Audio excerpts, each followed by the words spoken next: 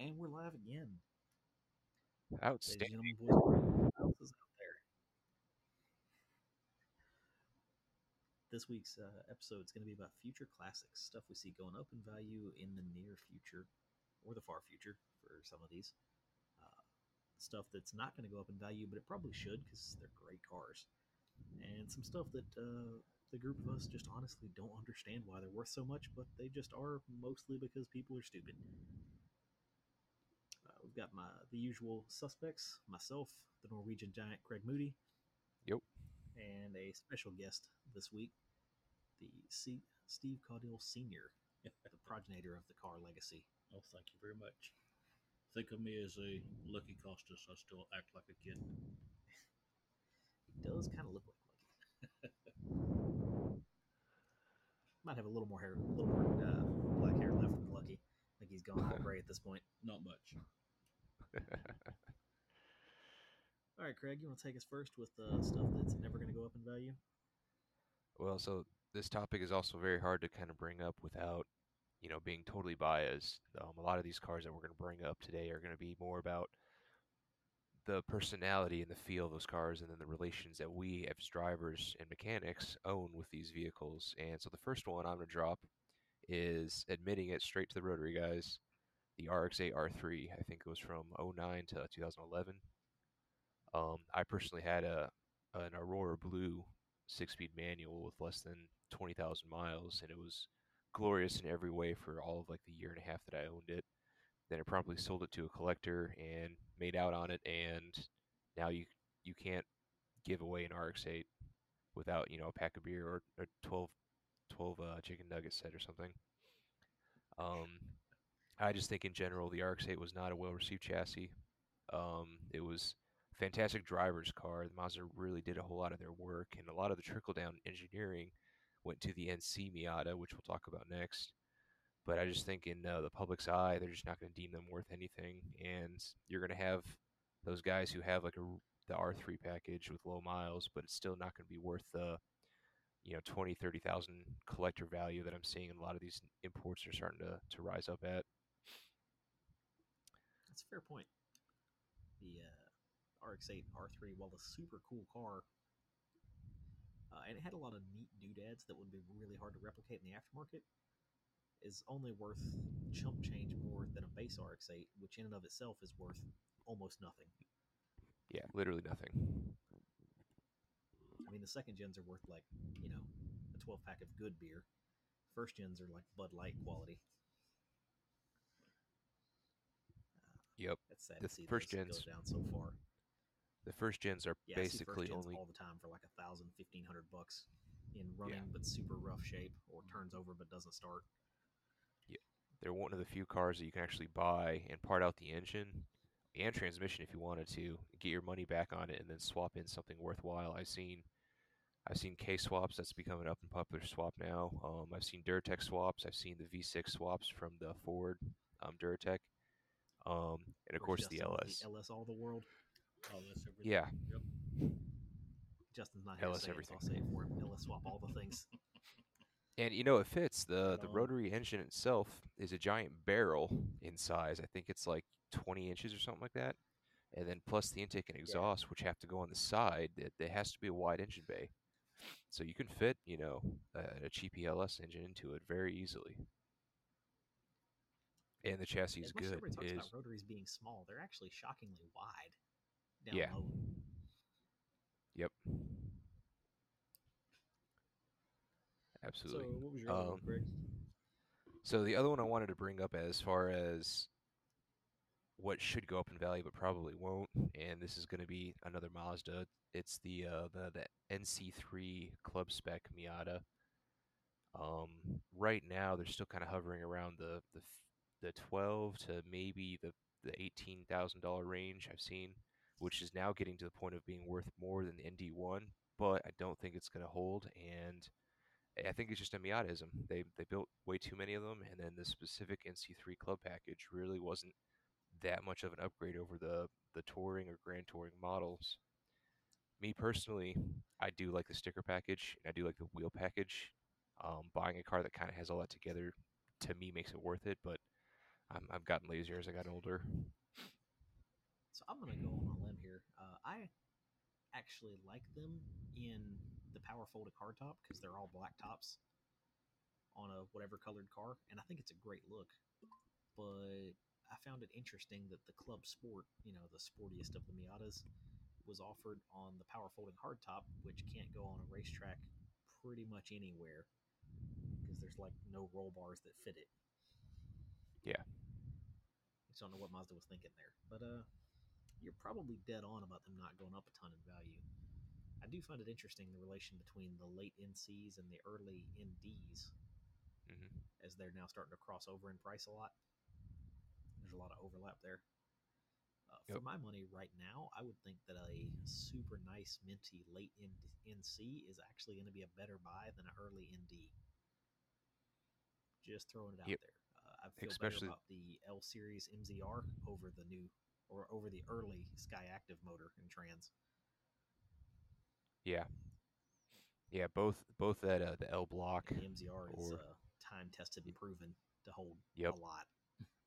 yep. And that transmission I think is the ASIN AY6, which shows up in multiple different cars, and it is a good, reliable 350 foot-pound rated transmission.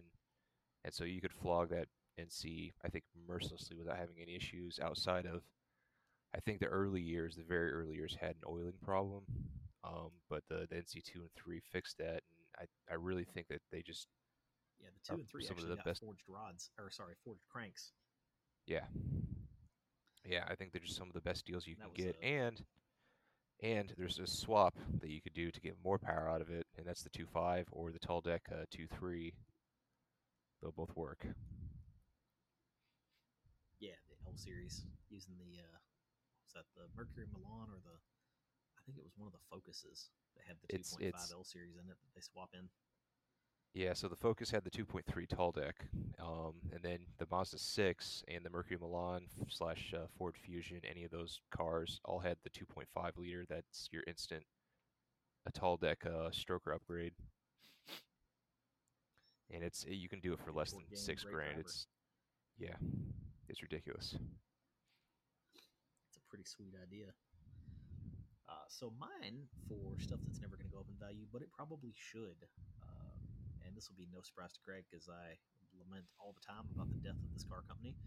The Saturn Mm-hmm. Ion Redline. Saturn was Mm-hmm. a car company that was done in before their time by terrible management and GM being GM, as they've done to everything else good they've ever made. They fix it right and then kill it because that's what GM does. That's what they're doing right They now. took that's a fact. Yeah. So they took the Ion, which was their much like the RX-8 four-door suicide rear-doored four-door coupe, if you could call it that, or just a long two-door coupe, and put the engine and trans out of the Cobalt SS, the supercharged Ecotec motor, and really outfitted it nicely with some nice options, right? Extrude honed intake manifold, limited slip. You could get Recaro seats in one if you had the right option package. Good sport suspension setup, and they were, I would say, a little on the aggressive looking side, but it fit with the era. You got to look at them as like a mid 2000s, early 2000s tuner car thing, and they totally fit the image they were going for. Mm-hmm.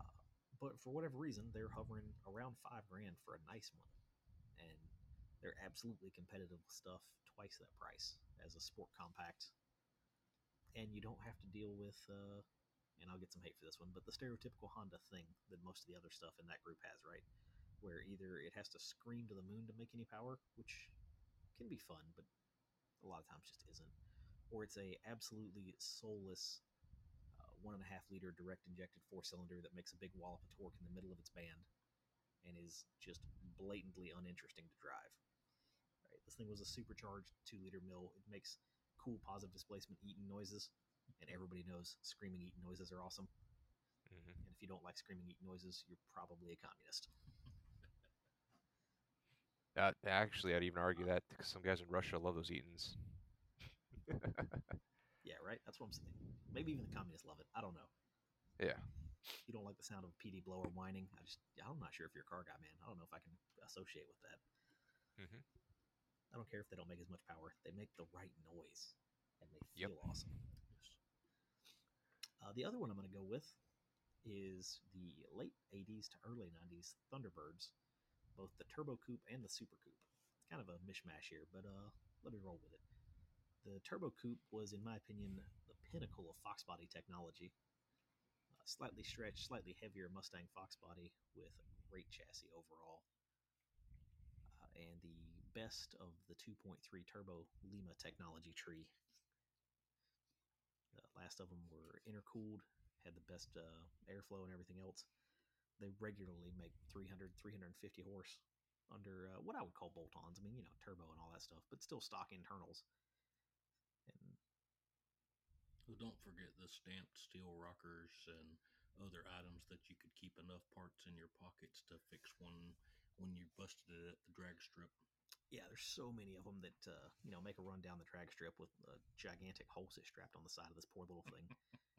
Flings a rocker off because of a missed shift and zinging up to $8,000, and dude just grab a junkyard rocker, stick it on, put it back in, make some more passes. They're like the American version of a DSM. Yep. The SC was slightly better in a lot of ways, slightly heavier, but the 3.8 supercharged mill, also a ton of fun for a ton of different reasons. Neither one of these two Thunderbirds is worth anything these days.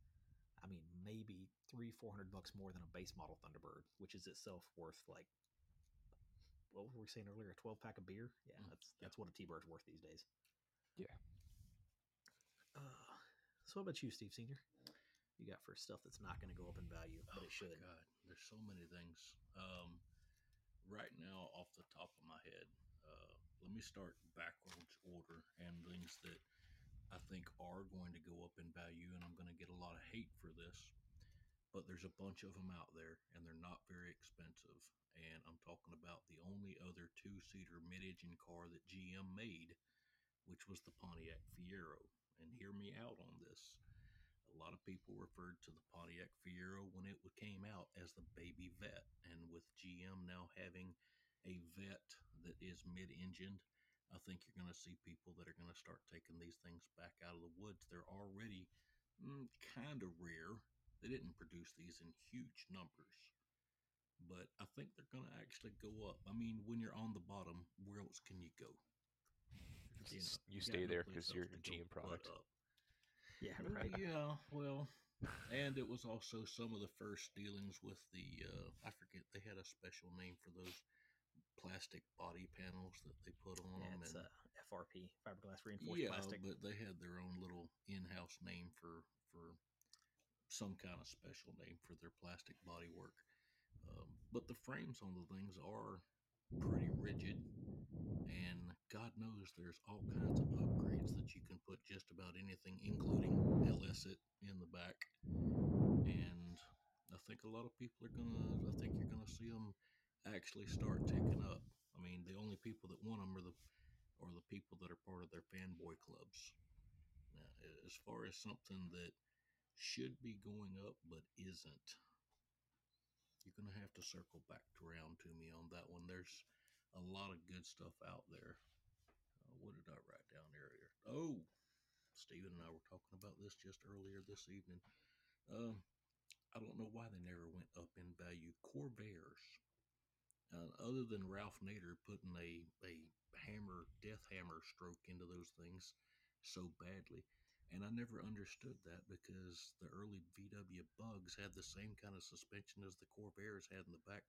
Everybody loved the Bugs, but nobody liked the Corvair because of Ralph Nader, and I guess because it was a GM product or something, I don't know. But they have consistently stayed, even the decent ones, in the $4,000 to $5,000 range, and they just never go anywhere. Don't understand it. Yeah, that's a solid point. We were actually looking at that just prior to taping this, and even the super rare, the ramp side Corvair truck, barn door, which had a loading ramp built into the side of the truck, was we saw a super nice like 60,000-mile one for $5,000. Yeah, I was like, basically. Good God, man! Nothing else from the '60s is anywhere near that kind of money. That is a solid point. I'd like to throw in an honorable mention in this group, and this will be near and dear to Craig's heart. The tail end of the GM's Saab Association. There's the Trailblazer. There's also a sedan, the 9.3s. that were made with about half GM parts, and those are going to continue to be worth almost nothing. The Trailblazers, I think, are getting there. The Saab 97s and the Saab 92, which is the Subaru, The Sabaru, yeah. the Sabaru. But the tail end of Saab's death spiral, nothing they were making was actually made by Saab, and all of it has really commonly available parts from the various people that they were sourcing all their stuff from. So they're all actually much better than people think they are. Not the And Saab that you've got to go to the dealership to get the parts for. Yeah, right. What's that, Greg? Is it? And arguably the Saab variant of each of those models is going to have a better interior. That was interesting specifically to the 100% vouch for that for the Sabaru and the Trailblazer. That the yeah, Saab variants of both of those are way better than the originals. yeah, the Sabaru kind of came out, and it only came in wagon. Unfortunately, if they made a a sedan version of the GD body style, it would probably have rock socks. But they actually used those interior bits for the premium edition of the I think the outgoing 06, 07 WRX STIs, Yep. and it was just kind of a big Yep. like why didn't it come from the factory like this type of right. idea because Saab really just took care of the people in a way. Also, why the hate for wagons? Wagons are the superior form of the sedan. Yes. Just Right. throwing it out there. I mean, wagons are just a grown-up version of the hatchback that everyone loves, right? Exactly. It's like the hot hatch for grown-ups is clearly the wagon. How Well, about you know what do why? you got for stuff that's going up in value, Craig? So stuff that's going up in value. This is kind of the hard part of predicament. Because you have to look at stuff and be like, oh, this thing is now worth X amount today. Tomorrow it's going to be worth more. Uh, well, I'm going to say it right now. I think the Mopar A body is finally going up in value. Was that I the was just Duster? lamenting about this. Yeah, the Duster, the Dart, the Dart Sport, the original Demon from 70, 71, and uh, what The is it? The Scamp, outgoing I think, is an A body too, Valaires. right? The Scamp Yep, and the yep, the Roadrunner. Scamp, Oh, the Roadrunner. not the Never thought Roadrunner. about that. No? Yeah. No, No, you'd it's a have B to go to the body, right? early. Body. Yeah, you'd have That's to go to right. the early year. The early year. 64, 65 Barracudas were A bodies as well. There Um, you go. for the longest time, the Mopar A body has been kind of forgotten about in the muscle car arena compared to the likes of the Camaro, the Mustang, your B body and C body Mopars. And just now, I'm It is starting true. to The see. last Go ahead. 100%, the last 5 or 6 years, I definitely remember seeing like Voltaires and some of the maybe not demons and stuff, but Voltaires and Scamps and like base model dusters or four door dusters go for peanuts because nobody wants them. Yeah, and now there becomes such a well known chassis, so easy to throw parts at. You can just bolt on anything. You can even do an LS swap to it for dirt cheap, and you have a light, less than 3,400 pound chassis that's rear wheel drive with a solid axle. There's really not much to not love about it. And then you get Mopar's looks, which is arguably distinctive enough to say that it's good looking. Although some of those later year dusters got kind of hideous in the front. To be fair, pretty much everything in the late 70s got hideous. Yeah, and then America couldn't yeah, seem to figure out how to build anything that wasn't fugly. That's true. yeah, absolutely right on that. But I think that's going to be the next up and coming classic car stuff that's starting to get on the rise. I bought a I can see that. I bought a Duster Hell, that had a A-bodies you could still get 318. with a stick too. Yeah, A bunch of them yeah, still had a 3 or 4 speed in them. absolutely.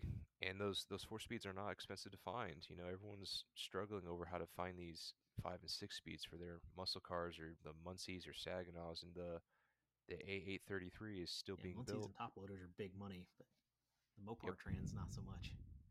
yep. You can still That's a find good one for point. less than 600 Mopar. bucks and buy parts Not for it. only that, if you're willing to go on the automatic side, back in that time period, the 727 was just about unbreakable.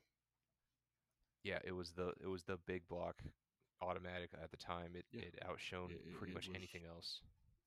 Yes, it was what was used on the track strips behind 426 Hemis and such. So Hmm. Hmm. Oh A bodies. And even then, There the it is now. Snatch up all the dusters you can find. yeah, and they've had a lot of critical acclaim. I think Tony Angelo has rebuilt like two of them now. I know Roadkill loves their A bodies, and there's just more yep. attention going to them.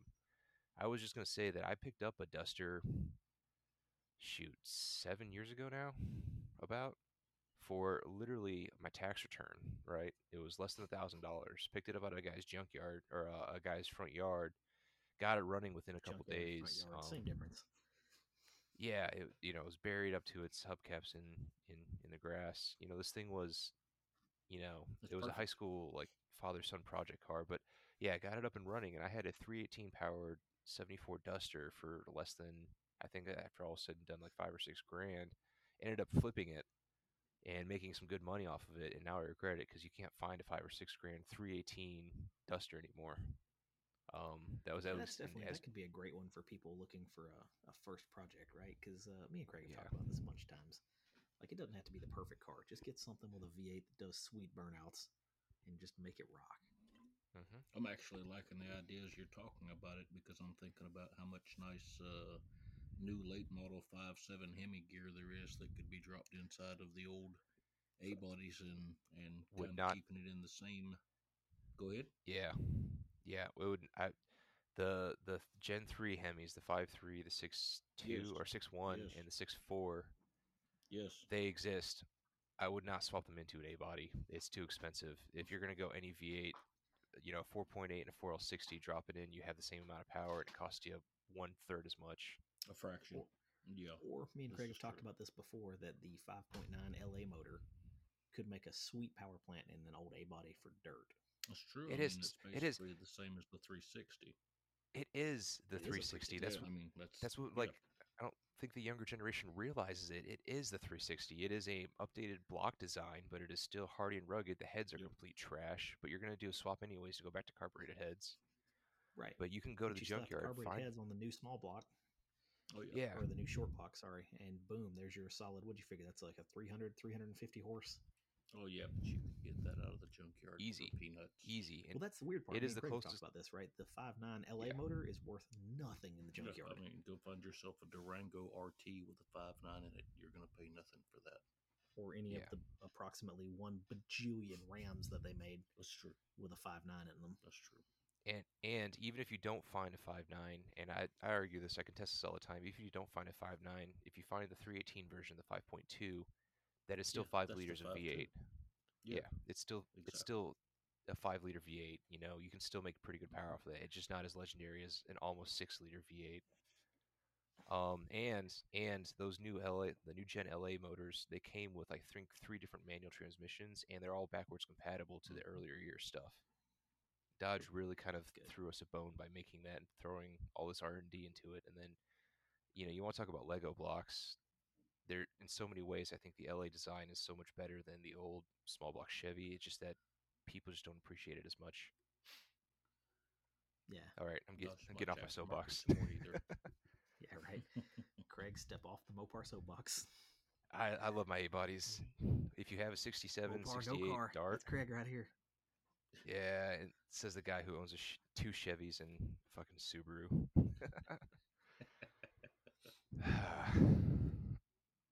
Yeah, Craig's like, by the way, All if right, anybody's looking to sell a 67 two-door Dart, hit him up on Instagram. 67, 8, or 9, or I think in 9 they went to this the scamp name or whatever else. I'll take it. Uh, all right. Man, so my suggestions for stuff that I think is going to be going up in value, and I'm usually on the oddball side of these discussions anyway. Mhm. One, the Solstice and Sky Twins. Yeah, I was going to mention that too. Yeah. Yep. I think they're criminally underappreciated, but I don't think that's going to last. Some point in the very near future, people are going to realize like they're lightweight, turbocharged four-cylinder, good power to I think 260, 270 horse stock, something like that, somewhere in the mid 300s with a tune. Yep. They're performance-wise very much equivalent to a C5 vet in a sport tuner-ish package for less money than an NC Miata. They're way cheaper than S2000s or any of the other stuff that's actually relatively speaking, fast, and I'd put good money that they're probably faster than an S2000 by a good bit. When you're pushing 290 horsepower off of a factory installed turbo upgrade kit in the red line, it's going to be faster Yeah, than S2000. Yeah. This thing makes, I'm looking at the Yep. stats here, it makes 340 foot-pounds of torque. It only weighs, I think, 200, 250 pounds more than an S2000. And in no way, shape, or and the torque form curve is the starts about Redline 5,000 Solstice. RPM sooner. Yeah. And in no way, shape, or form is this chassis underdeveloped compared to the Corvette. This Bob Lutz was actually, this is one of his little brainchilds, and this Yep. car is phenomenal by every definition of the meaning. It's it was just, I think it succumbed to the general GM thing of where they took a great idea and a great chassis, and then they boogered it up with the livability of it. Yeah, I mean, I'll give you Do you that, want to right? talk about that? The top operation of the Yeah, Solstice in the Sky is just trash. It's straight up awful. it's terrible. Trunk, It's completely garbage. worthless. But none of that matters from a one for collector standpoint, and two from a driving standpoint. None of that matters. They drive awesome. They look like nothing else on the road, and I think eventually that's going to come around, and that eventually is going to be fairly soon. I would even go Yeah, a step further and say that I think the Sky uh,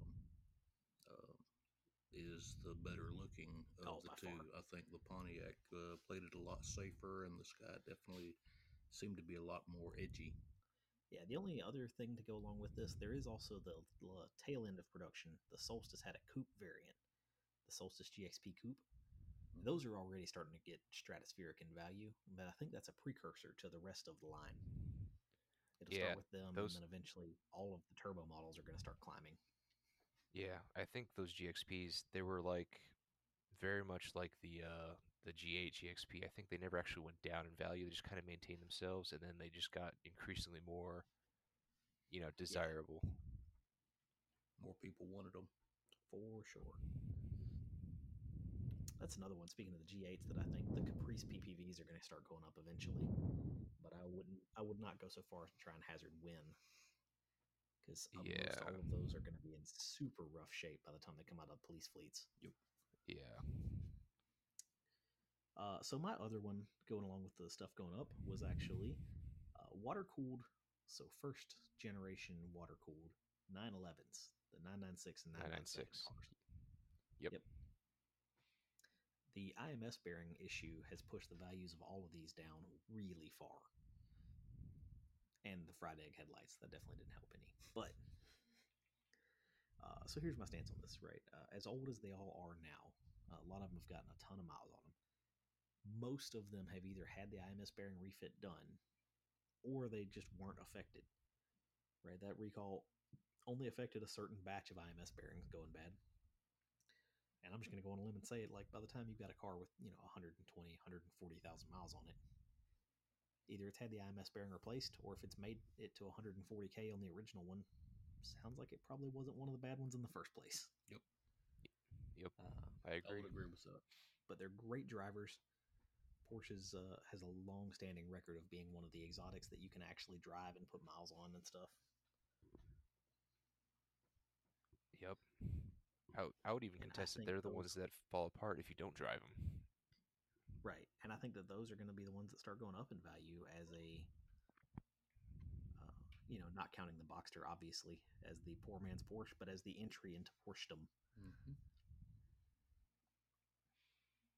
Absolutely. I, Honorable. Go ahead, Ed. I think it's one of those cases too that I was talking with Stephen earlier this evening, that there's some car companies that have hit upon a formula for making a car, and it's literally, what are you going to do to improve it? Well, we made it right the first time. We're not going to change anything. And the 911s for the last 40 years is pretty much the car. If you drove a 60s version, you drove any of them, they're all Yeah, the same. They pretty much got it right out the gate, and why mess with it when it's working? incremental improvements. It has worked for him for a long time. Mm-hmm. So, honorable mention in this category of stuff that I think is going up or that I see trending up. Pretty much all, and this is a whole group of cars, but the tail end of the 80s, the American manufacturers were making, well, there's that, but besides crap, they were making full framed wagons that seat like 7 to 9 people. Right? Everybody remembers With the '70s show, the Vista Cruiser. Mm-hmm. right. Ford had the LTE wagon. There's some just various wagons, Buick's and all of them seem to be Roadmasters. all of them seem to be climbing, even falling up into the early '90s with the Buick Roadmaster wagons are getting dumb. The Chevy Caprice wagons, all of them. Yeah. Yep. And I think they're an interesting one. They're all climbing in value. They haven't started climbing hard yet, but they're going to. Especially any of them that are Radwood esque, right? Like a digital dash, wood paneled Yeah. Oh yeah. '90s Roadmaster or something like that. Oh yeah. They're going to be big money soon. Absolutely. I agree with that to a T. Actually, Yep. the And I maybe actually wanted to mine's. put in a. Go ahead. Go ahead. All Oh, right. I I was wanted to. just going ahead and we're You guys are terrible at what this. we're talking about is Yeah. talking over each other. No, it's all What I good. was Go going to ahead, bring up Mister. is there you go for my pick for the one that I think is going to go up is a little bit odd, but for some people like me, you could look at it as it's coming down into a price range that's able to be gotten again if we weren't able to afford it the first time. And that's the Acura NSX, or I would even go so far as to say almost any of the Acura from the late, mm, let's say the late '90s to the early 2000s, right in the same time that the NSX came out. Mostly, I see it as going up is because it was the affordable man's sports car, and it was basically made by Honda. Unlike a Ferrari or something else that you had to put in the shop every 6,000 miles, this was the thing that was basically a supercar that you could change the oil in it and put plugs in it at 100,000 and it keeps on ticking. Now that they've come out with the NSX, the latest version, I don't think it's nearly as good as the original version that came out. And I think it's definitely doesn't have nearly the soul that the originals had. And I think it's going to cause the demand for the originals to go up, and there's still some nice examples out there in the $30,000, $35,000 range, which is a lot of money for a car that's 15, 20 years old. But if you think of it as a decent amount of money for a very good condition exotic sports car, there's going to be a good run on those for going up in prices. And Solid point. I would even extend that on to some of the other Acura products like the LSs and other things. Just like Stephen was saying a little while ago, when GM in the American markets were producing some less than stellar quality products, Lexus was making some absolutely phenomenal products, and today they're priced for almost nothing. Those are coming up in value, like LS 400 and stuff. Exactly. But I think the drifters are actually what's pushing those up in value. Yep. It's Don't be cheap V8 hating. rear-wheel No drive. joke, 100%. I think that's Don't be cheap hating. V8s that you It's can V8 slide. and rear wheel drive, and it's a large vehicle. That's awesome. Yeah, they are totally pushing those up. So I, speaking of other Acuras, this one kind of goes into something Craig's going to talk about, so I'll let him get into that. But a friend of ours just recently is trying to sell a TSX with the K24 6-speed combo, which is arguably a better Integra than the Integra ever was. It's true. yes. But he's Minus finding that size. the market for it is really low. Minus size, I'll Yes. grant that, but still. But he's finding the market for him is really low. Like, it's honestly cheaper to buy a TSX or RSX than it is to buy an Integra. Integra's got the name. Yeah, well, sure. But I mean, the K24, and I'll fight somebody on this one. The K24 is a better mill than the B Series ever was Yes. Yes. in every way. I don't think anyone should Didn't you fight have? you on that. It's a natural evolution of the engine. It's like going from the D series to the B series. The B series was just better in Yep. every way because it had more tech involved. Yeah, Yep. yeah. Didn't you have something about Civics in yours as well, Craig?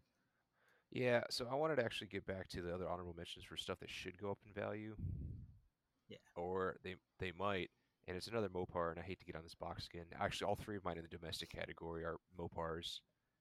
We'll You lightly missed touch on you missed one. what you did. Yeah, we'll lightly touch on one, and Shoot, we'll kind of glance over the other one. But do you guys remember in the late '70s the Mopar Aspen kit cars? I Aspen hear kit crickets. car. Yeah, the Aspen and the Nothing. Volair. Straight nothing. No, I'm Oh drawing a wait, blank. wait, the Volair. Now that Okay. does seem vaguely The As familiar. I do remember Yep, something about a Volair. the the Richard Petty edition of the Aspen, and then you had the Volair RT package or the Roadrunner package. These cars were known as the next iteration of what the A body would become, and they were Mm, horribly choked out, mm-hmm. smogged up V8 engines, but they had massive, massive, massive all metal box flares. They had hood louvers, roof louvers, side window louvers, big rear wings. They came with, I think, 16s. They were just gnarly to look at, and I think they are the next alliteration of what a muscle car is going to another muscle car that is should be going up in value. And right now, for being as rare as they are, I think there's less than 600 of them made in the U.S. total. I think you can find them for 5 to 6 grand, maybe a nicer one up to closer to 10. But I think they're going to be pushing 30,000 in a couple of years here because they are a perfect Radwood My car. They eyes, still come with a V8 my and they eyes have are all that style literally, attached my to them. eyes are literally bleeding right now because a web page just popped up with all of these NASCAR versions of Richard Petty's Aspen. Oh my God! Yep, So Craig, yep. I had to And it, Google this because this is honestly the first time in any of our discussions that I've ever had somebody mention a car that both me and the old man were like, "What?" This has got to be related to that four wheel drive sport utility vehicle that started the whole thing. First off, don't hate on the Eagle. That I was yeah, I was just about to say about the to say Eagle it's is got to be righteous. related to the Eagle. The Eagle is It right. is righteous, but God, it was horrendously ugly. Shut your lying mouth. The Eagle is all that is right in the American car world. It was the crossover before the crossover, It before the was. soccer moms It took it over and was. ruined it. It was. Yeah, If only they had made it into a station wagon, it would have been perfect. it That was a existed. station There wagon. was an Eagle station wagon. Oh God, I Yes, just remember seeing the yes, hatchbacks of them. Yeah, no, it yes. existed as a four door wagon, and it is all Hey, that is I'm good. not hating. You could still get what was it, the 306 Yeah, you could engine get in the it, AMC the the AMC AMC Dauntless V8 306. with a 4 speed manual Oh and yeah, all wheel drive.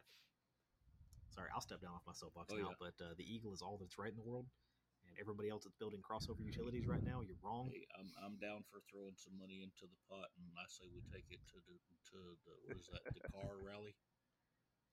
If you see an Eagle The finish the Dakar, we'll know what There you happened. go. There you go. Yeah, I don't know. I Clearly, don't the know what's old going to man won happen. the lotto. So, Steven, I sent What's you a that? couple links to the Dodge Street Kit car, which is the Dodge that nobody remembers. And this is how hardcore of a Mopar fan you know that I am. I'm going to shift gears, though, because I'm going to mention it. People are going to look it up and go, what the fuck? And they're probably going to close the page and not think about it ever again. That's fine. I'll buy 2 or 3. They'll go up in value. I have retirement now. The other car that should go up in value, and it hasn't quite yet, Steven knows his car. It's near and dear to our upbringing from back in the early 2000s. It's the Neon SRT4, also known as the Skittle, Mm-hmm. affectionately. Mm-hmm. I The think Skittle, yes. like like the Saturn Ion Redline, they're just kind of slept on. But even more so that everyone knew about the SRT4. Everyone had one. And then as time went on, I think they just kind of faded to obscurity. But they're still a rather punchy little bastard of a car. Go So ahead, Steven. a few things to break into here real quick, and Craig's let me rip on this one because he knows how much of a proponent I am of that whole program. So this Mhm. era, right? The Neon was built for a purpose and for a price point, a very specific price point.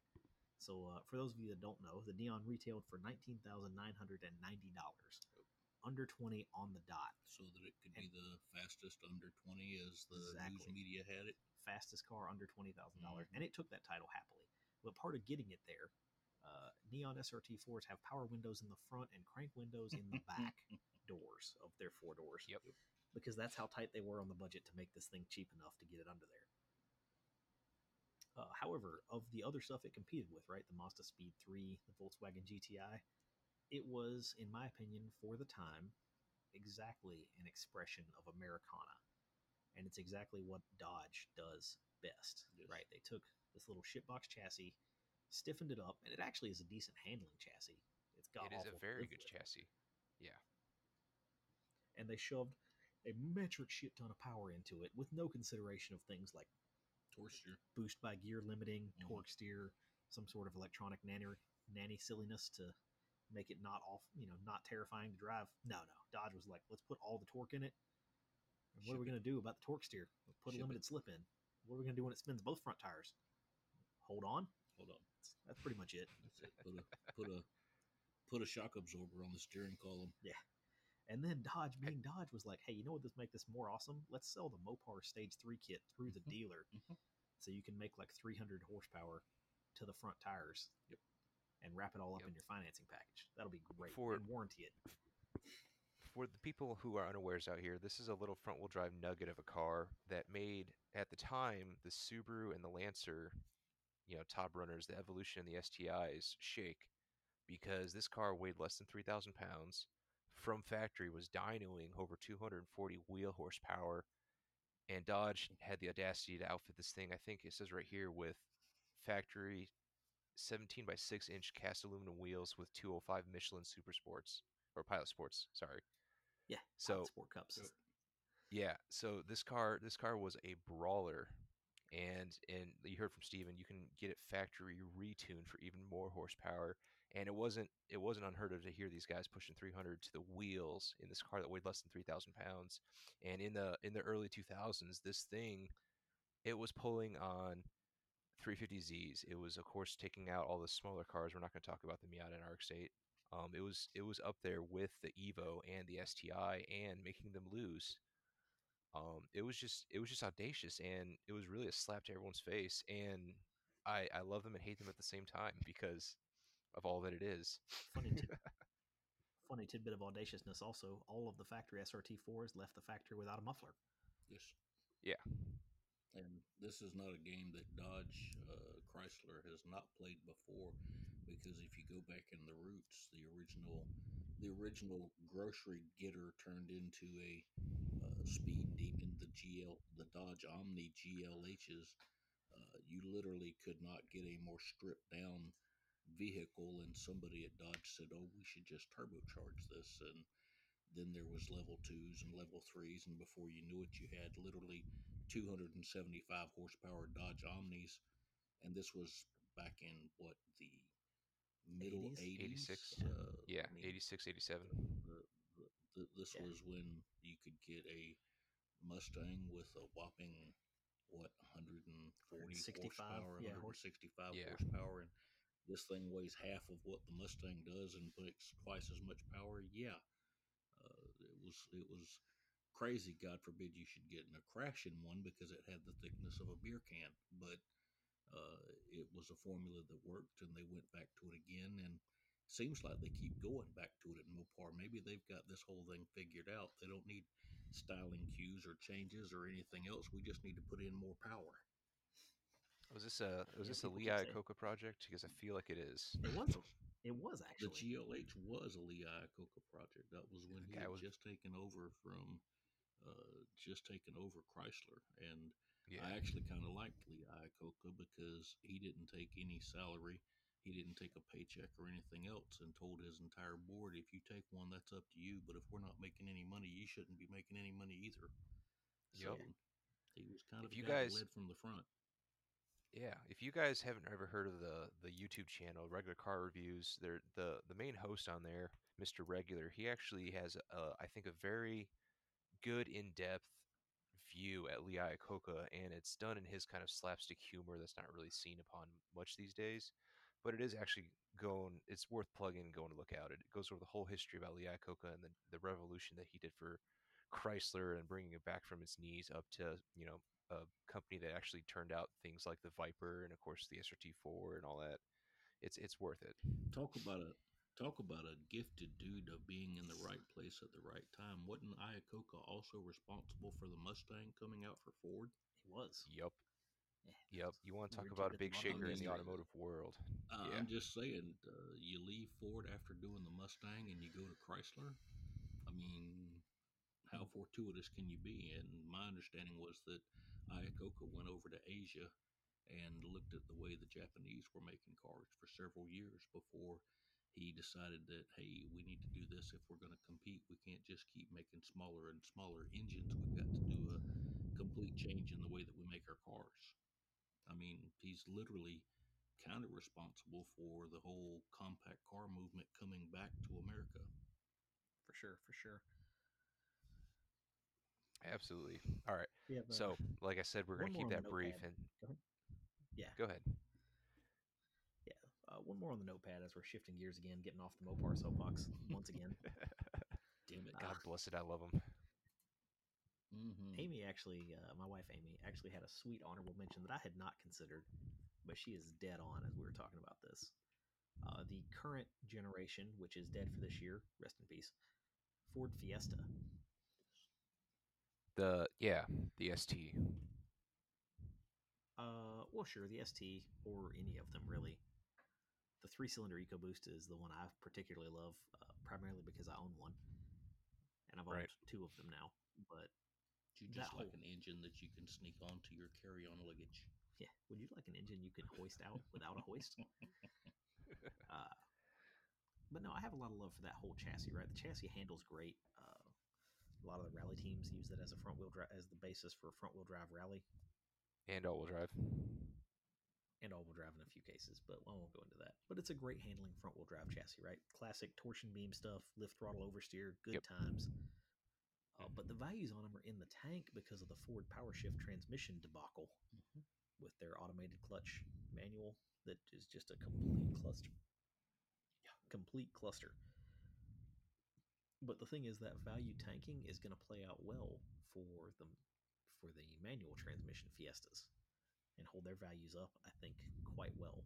Well, not going to hold their value up. I mean, but they're going to be good cars that you can get for a cheap price right now.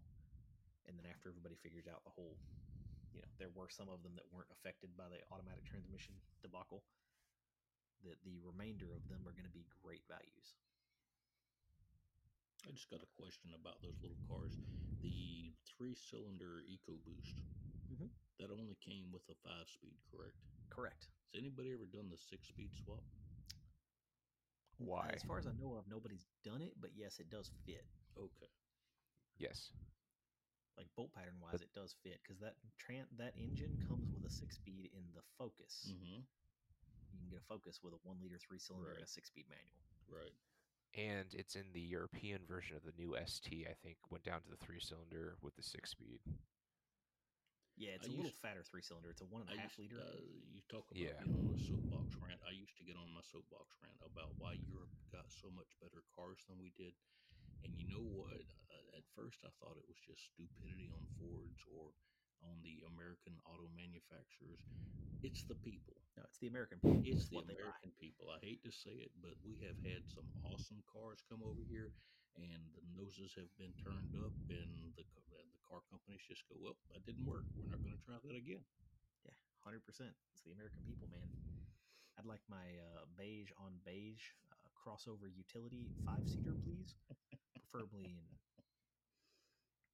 And the and most while inoffensive, drony mid 1.8-ish liter 4-cylinder direct injected mill. and What while was you're that, on Greg? it, we'll go ahead and kill the one of the best wagons or station wagon names of all time, and just make it completely obscure. I don't think Buick even makes their version of the wagon anymore, or the estate, if you will. I know No, for the sure Regal was BMW a doesn't bring great one to car, the but it U.S. died. Yeah, I Yeah, the think last Audi's of the making one. Regal Tour X's was a great car. Yep. It's also dead now, but the CTSV wagon was a thing that Yes, existed, it and was nice. even the GM execs, the guys over at the V program, were willing to admit that like 5 people were going to buy the V wagon, and they built it anyway. God bless them for it, Yes. God bless the five that bought them. right? Those actually, much like some of the other stuff we've talked about, do not appear to have depreciated any from their new price. Like they got Not at bought all. at new price, and they're still worth that much money at least. If not, yeah, if not Well, more now. Yeah, I got to give their marketing department props on the V. Cadillac years and years ago was a performance brand as well as a luxury brand. And when the V wagon started when was coming back this? out, this was we're talking about back in the 40s and the 50s. I Oh, mean, okay, uh, you could still get a stick shift back then, and suddenly the I got it. marketing department comes to life when this new V comes out, and you can get a stick shift in a Cadillac again. and then they have the audacity to take it to Nuremberg and other places and start showing this thing for what it is, and that's really what attracted their newer buyers. That's a fair point. So me and Craig, right, got into cars. I would say somewhere in the '90s for both of us, Yep. and every Cadillac that was on the road in the '90s No, was it awful. sucked. It's every Cadillac in the '90s sucked. Well, Absolutely. even the Let stuff that was me. on the road from the '70s and '80s was also awful. Well, It was with also the garbage. exception of what was that? With the exception of what was that? The XLRS or something that they made back then that I wasn't was. until the 2000s. Is that in the 2000s? Okay, the Yeah, 90s definitely and sucked then. and I just gotta say one thing about that North Star, the giant Yes. debacle that Yeah. that was for Cadillac. Have you ever taken a North Star engine apart? Oh No, my you God, just I've seen number two pencils that had more meat to them than the valve bolts had, or I'm sorry, the head bolts had on the North Star engines. But if you saw the last generations, like all things GM, the last ones are the ones where they get all the problems worked out. The last ones actually didn't have any problems, and they got that all dealt with. But I swear to God, the cylinder head bolts on the first and second gen North Star engines, I'd be lying if I thought they were any bigger than 3/8 of an inch. They were freaking tiny. yep, yep. A shout out for anybody that happens to know somebody out there in the wide world of listening. Yes. Uh, if somebody at Caddy wants to talk about that new hot VV8, please, for the love of God, call me because I want to know what's up with that thing. Yeah. Your new twin turbo Yeah, V8 with Yes. turbochargers in the Yes. V. Yes. No doubt. that's just Mercedes And has for been doing some that for the last couple of years though. and for some stupid reason, Yeah, but I want it to like actually make power. all of the worst designs that they came up with at Cadillac seem to find their way over into the Corvette bin, because it had to be Cadillac that to put the starter and the alternator in between the V, Okay, and so convinced Corvette that, oh yeah, this is a great place to put it. let me straighten that one out real quick. The LT5 actually Yes, predates the North Stars by that's quite a true. bit. That's true. So that was the LT5 was the first of the GMs to do Oh the my starter in God. the middle of the valley under the intake manifold Oh thing. my God. I'm not defending it saying it's a good idea. It's an awful idea, but in the case of a Corvette with a dual overhead cam motor in it, I understand why they did it Well, there's no because I place mean, else to there's yeah, put it. nowhere else to put it. it's the same as the Lexus and the One UZ. Its starter was in the Valley as well, but there's no other place to put it on the engine transmission. It's there's no other place to put it. Yeah, you look at the engine trans in the car and you start to understand why they did it that way because you look at it and you're like, well, I mean, at some point you just start running out of options. It's kind of like, That and eventually when you get it all apart, you go, hey, that actually made sense. There was no other place to put it. Yep. That the One UZ was Lexus's little brainchild, and I can go on for a couple hours on it. That engine is Yes. so fat headwise, it is bigger than some big blocks, and it is only Hmm. 4 liters in displacement. It's impressive. The original, the original, what was that? The 4.6 dual overhead cam that Ford had. Oh Uh, yeah, the mid '90s. the mid The '90s Mark Ford. Oh, 8 was the first of the dual cams. That Yeah, was the dual overhead cam motor. Literally was bigger than a Ford 460, yep, just because of the heads being so fat. yep. And for the life That, of me, I could never understood how you could have all of the perfect combination of parts and still not make any power. yeah, that's a one we'll have to show for another day. Is how does the 4.6 not make any power? It's And dual overhead cam, great heads, great flow. they didn't have the problems that GM had with the engine blocks. I mean, the Texas blocks were some of the strongest aluminum blocks that Ford ever made, but Ford didn't make them. I mean, they literally threw their hands up and said, we'll ship it out someplace and have them made," and they were awesome. If GM had used Texas for making the blocks in the North Star engines, the North Star wouldn't have the reputation that it's got today. It's a fair point. facts. I'm gonna wrangle us back into the final topic I think we wanted to cover, which is the Yep, yep. you are right now in between the ages of 18 to about 30, and you're looking now at the market of the cars that are out now, trying to figure out which is going to be the future classics. So when we're in our 60s and 70s, the ones that we get all bleary-eyed about owning or say that we have owned and now they're worth millions. Um, so in this topic with the future classics, I'm going to start it out by going back to Ford actually and bringing up two very distinguished models of the Mustang. The first is going to be the S197 Boss Mustang or the Laguna Seca edition. I think those are going to be $100,000 cars easily. And I would even say the S550 EcoBoost high power version of the Mustang. I think those are going to be much like the old Mustang SVOs, and they're going to be slept on for many years.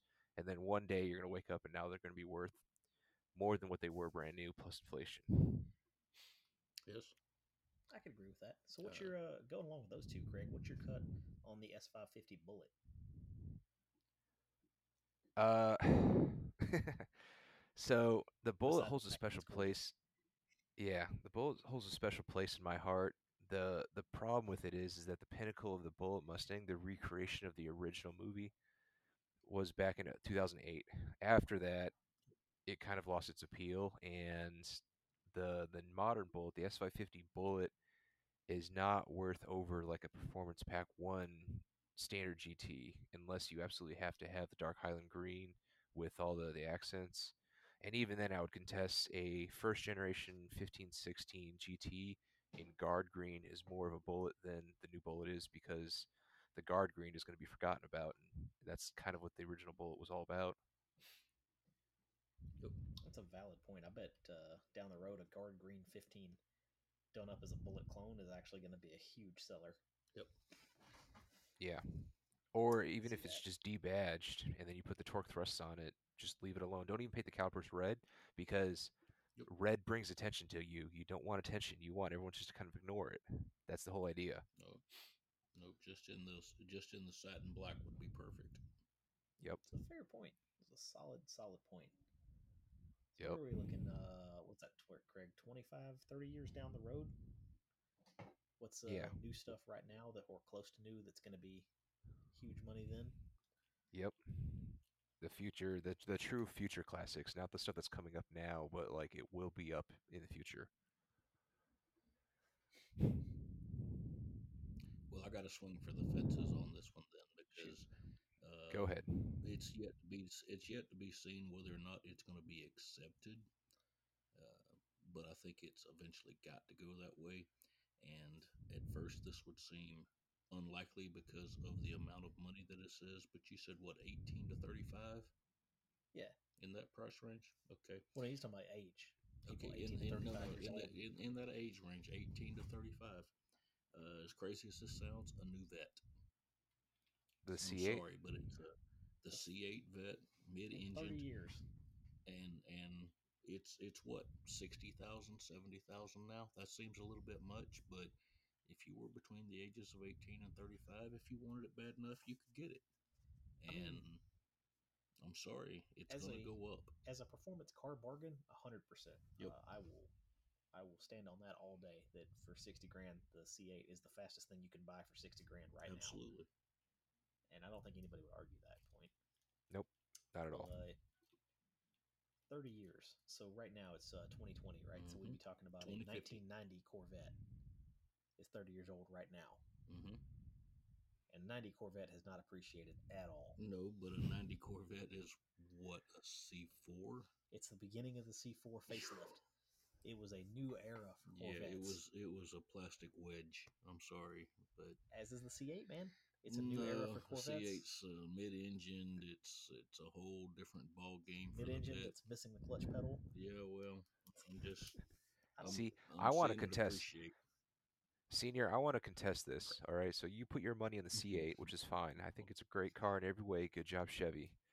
I would argue that the prior generation I think C7 C7. with the manual is going to be the collector Oh car. yes, It's I, got the same I'm with Craig on this one it's because right it's got now the same C7 type of prices are dropping like a rock like a rock and because it's the the last C8's stick coming. shift yeah, and the stick shift matters. I, Ferrari had this issue I, with the 360 and the 599 as the two last gated shifter manual cars that Ferrari made, yes, and those yes, are going to be worth more yes. than anything else in the future because it's the last manual car.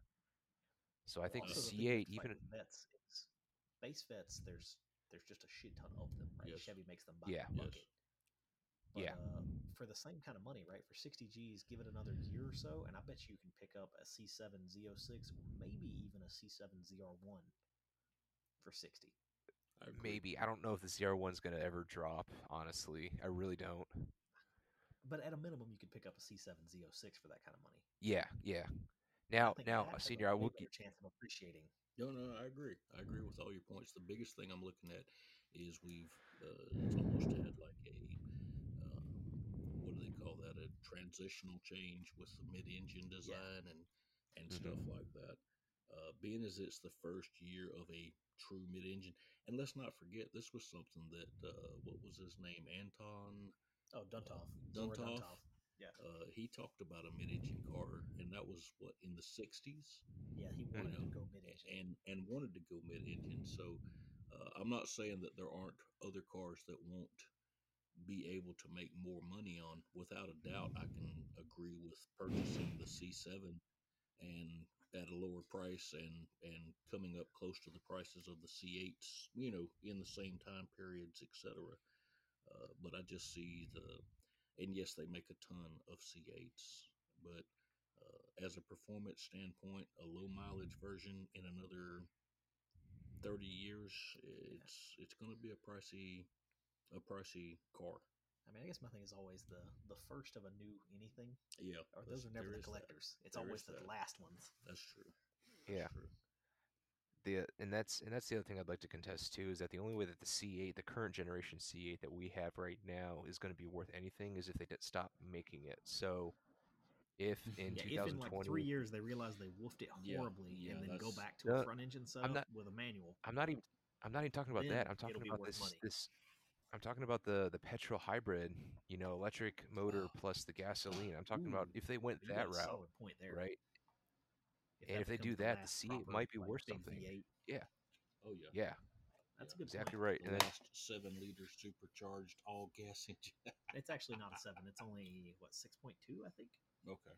yeah, I think it's just their standard LT base 6.2 liter Yeah. Yeah. Corvette, which is plenty Yeah, powerful in its no. own right, right? Direct fuel injection The Oh C yeah. makes 400 and whatever and you could horsepower. Yeah, also it's the make that LT2 argument motor. for a great, you know, I'm actually going to go out with the old man here on stuff that I think is going to go up in value a ton. Hmm. And y'all hear me out on this one because it's going to get Okay. weird. It's still a Corvette. Go back another generation, the C6 Z06. Oh, it's a nice Uh, Corvette. It's the it last is. It is naturally aspirated pinnacle of Corvette goodness. The dry sumped 427 cubic inch small block. right. And I'm not going to say no, but is it going to be the heavy? How can you compare that as a classic car versus like the C7 ZL1 or like the Corvette that you had, right? The original with the LT1 motor in it, like that. Yeah, Those cars meant the something. The LT5s. C6, yeah, sorry, Well, the that's my T, thing, right? I see the C6 Z06 is kind of like the yeah, LT5. It is the at its time, and I would even say now, because the C6Z is the last of the naturally aspirated vets. yeah, Right? The C7 Z06 is supercharged, so is the C7 ZL1. And I haven't seen anything yet, but I'm 99% sure the C8Z is going to be forced induction of some sort Yep. because that's what the world is about these days. Hell yeah, brother. yeah, yeah. Cletus, There's something about the naturally aspirated twin turbo goodness, skis. all motor, Twin twin Terpskis. twin And Turbskis. you are right. Yeah. Yeah, Right Cletus. now, right now you can buy those C6 Z06s for less than 30. They're cheap. Yeah. Yeah. Comparatively speaking, yeah, they're cheap. If you wanted to go to base model C6 too, those things are dirt cheap. Mm-hmm. Oh, those are becoming a performance bargain in their own right. But I don't think those are going to appreciate because they made so many of them. No, that's getting cheap They're enough not that you they're can not actually. special. That's getting cheap enough that you could actually afford to put it on a trailer and take it to the races. Oh yeah, C6s are down in the mid teens nowadays. Oh yeah. 10, 12 grand will get Yeah. you into a rough C6. There's another online YouTuber who actually makes a very powerful case for the C6, C7 Corvettes. It's Savage Geese Yeah. and his friend. If you Yep. guys want to look this up too, he has a nice in-depth view about the C7 Grand Sport, but they talk about the C6 in regards to how those are much better performance bargains than the C8 ever could be.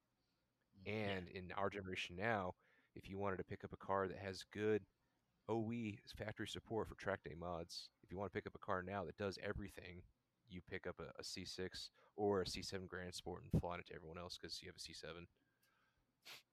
Yeah. Flex. All All right, right, guys. Steven. Well, we've So, run a little bit over on. Go ahead. yeah, absolutely. I was about to say, it's like you're the only person who hasn't brought up the whole future classic now, and I wanted to hear your idea on it. Future classic right now. Yeah, What are you talking about? well, like the What now-ish. you So, think like I is brought up. going to become? Oh, as the Sky and Solstice, man, and the water cooled 911s. Oh, see, I considered those of yesteryear. I was thinking more recent. Oh, of what you can buy like newish now that's going to go up in like Yeah, 20 years. yeah, newish now because like even that Laguna Seca is a 2000 what 14. It's a fair point. It is a fair point. Yeah, your So solstice is old. yeah, It's old now. yeah, this one's going to be a lot of money, but I think it's actually going Okay, to turn out okay. And I could be okay, wrong because luxury cars usually depreciate god awful bad. Yes. all right. So if Is it I'm wrong, I'm what wrong is it here. American luxury? It is not. Ooh, oh, so it is going to depreciate. You're taking a big risk Oh, here, I'm taking little a boy. big shot. Big shot. Swing Right? for the Play big, fences. win big. But here's the thing: if I lose and you get stuck with it for 20 years, I mean, it wouldn't be so bad. What should have been, stand by for all the haterade, what should have All been the right. new Supra if Toyota had the balls to actually build something worth a damn themselves, the LC 500. Oh, I agree completely. 100%. Put my foot down. Yes. I'm over here like, I will fight somebody 100%. over this. The LC So 500 are we is the right talking? answer. You'll have to forgive my ignorance. Are we talking about basically like the next upgrade from the LFA, those types of things, or Technically, it's not an upgrade from the LFA, it's actually a downgrade. It is technically a downgrade, but at the same time, the LFA is unreachable yeah, to the common man, where the LC yeah, 500 was Right. supposed to yeah, be the yeah? The it was LC supposed to be the new 500 pinnacle. is what? It's the Mm-hmm. flagship model. It's the best of what it could be. Yeah. And for you guys who don't know what the LC 500 is, it was a, correct me if I'm wrong, Steven, it was a V8 that made close to 500 horsepower, but it was a true Grand Touring four-seat two-door car from Lexus, rear-wheel drive. And it would be very much so with the modern alliteration of the new Supra. As far as spiritual successor, it is not, an inline six twin turbo car rear-wheel drive like this new car is, which bless them for making anyways. The real true spiritual successor is the LC 500, 100%. That's what I say. There are a lot of people that would disagree, and it doesn't. It's 470 horse, if anybody's counting. Okay, And sure. you know what? There's faster stuff out there. It doesn't matter. For anybody that's actually heard one of these things running in Yes. person, Yes. the noise they make is indescribable, Yes. Well, indescribably awesome. you guys have danced around this pin right now, but let me go ahead and say it for them to make the new Supra Toyota to bring out the Supra and to not have designed the engine inside of it when they've built 1UZs, when they've built some of these other awesome engine designs. That was kind of like, to me, Toyota phoned it in. And it's like, we don't do that anymore. We'll offload it to somebody else. Well, it's not just that, right? The And effort before that, right? And Craig actually has one of these, the GT86 FRS BRZ combo. They phoned it in there. So I don't know Yes. what's going on with Toyota, They phoned in. but The new Yaris is now the IA. Yep, they borrowed Um, that from Mazda. yep, So what I'm hearing is the that everything that's good to drive that Toyota makes, Toyota doesn't actually yeah, make. Toyota doesn't make. I no, obviously I'm gonna fight you on this too. The new Corolla hatchback is 100% on Oh, the fair point. TNGA Toyota platform. Very fun car to Oh, drive, okay. but So pure there's the in-house one Toyota. there's the one exception, but I don't think it proves the rule. I agree with you. The Corolla, what was that? The Corolla XRS. Oh, that was years ago. That was back when Toyota actually Years did ago. stuff that was Yeah, good. I know, but Yeah, I don't or I the don't know what Corolla. Yeah, happened to the mind. I don't know what happened to the mindset of the engineers that locked up the bean counters and threw away the key and just said, "Screw it, we're going to build shit that people actually want." And my recollection was that Americans little. didn't buy it. That's what happened. I know the damned Americans didn't realize what they had. If I'm not too bad mistaken, you could buy a new set of cams for that XRS motor back in the day, and that was what, like a 9,500, 10 grand RPM engine. Supposedly, that's what the bottom end was good for. Yeah. Oh Jesus! Oh, did that have forged like billet aluminum connecting? No, just well built. I mean, it wasn't anything like No, no, no. super crazy, but I it was was just pretty forged. sure. It was all forged guts, and I was pretty sure it was all forged guts, but I was even thinking that the connecting rods were actually like billet aluminum pieces and nah. some Although other craziness. the random tidbit here, the C7Z or sorry C6Z06 does have titanium conrods because Merca. Cause America. But in That's all right. seriousness, back to my point, stuff that you can buy new or new-ish that I think is going to go up huge. I wouldn't buy new because that's never a good plan. But give it like a 1 or 2 year depreciation. I bet you a LC500 or even an RCF, which is 95% the same thing. 2 door coupe, 5 liter V8, all those goodies that you can probably get for somewhere in the mid $60,000, $70,000 range, a couple years old, is going to be big in like 30 years. It's Yeah. great looking coupe, sounds amazing, drives amazing. And unlike And some of the other stuff we've talked about, I have 100% confidence that that Lexus in 20 years will be exactly as nice as it is right now. yep, hardcore facts. Especially that Like RCF, it's which still going was to drive great. It's going to be yep, quiet. It's going to be just in perfect shape because that's how they just are. How many yep. LS400s do you see running around with 150,000 miles on them that just drive great? Even more, 250, 200,000 miles. They're still driving fine. Hashtag Matt Farah and his million-mile Lexus. Yeah, which apparently he got a ticket on when he was trying to get to his million miles. There's a funny story about that too, What? if you guys can find it using the Googles. Yeah, Just sidebar. I'll have to look that up. Absolutely. But anyway, yeah, there's mine, Lexus. And normally I would say taking a luxury car for hoping for appreciation instead of depreciation is a huge, huge risky shot. But I'll make my stance here. I think the LC500 is going to be big. Well, that's like gambling on like the original Mercedes SLR coupe, right?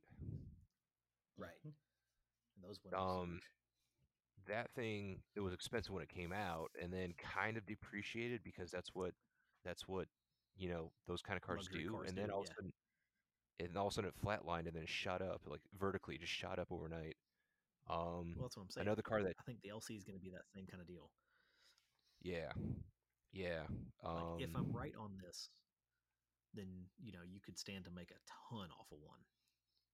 yeah, absolutely, I Buy it agree. like 20, 30% depreciated, hang on to it for a long time, and actually enjoy it as a driver for a long time, and then unload it Hmm. for like 6 times its MSRP or something dumb.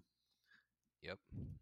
All Another right, one you that I would caught me. actually You go for it. Go for it.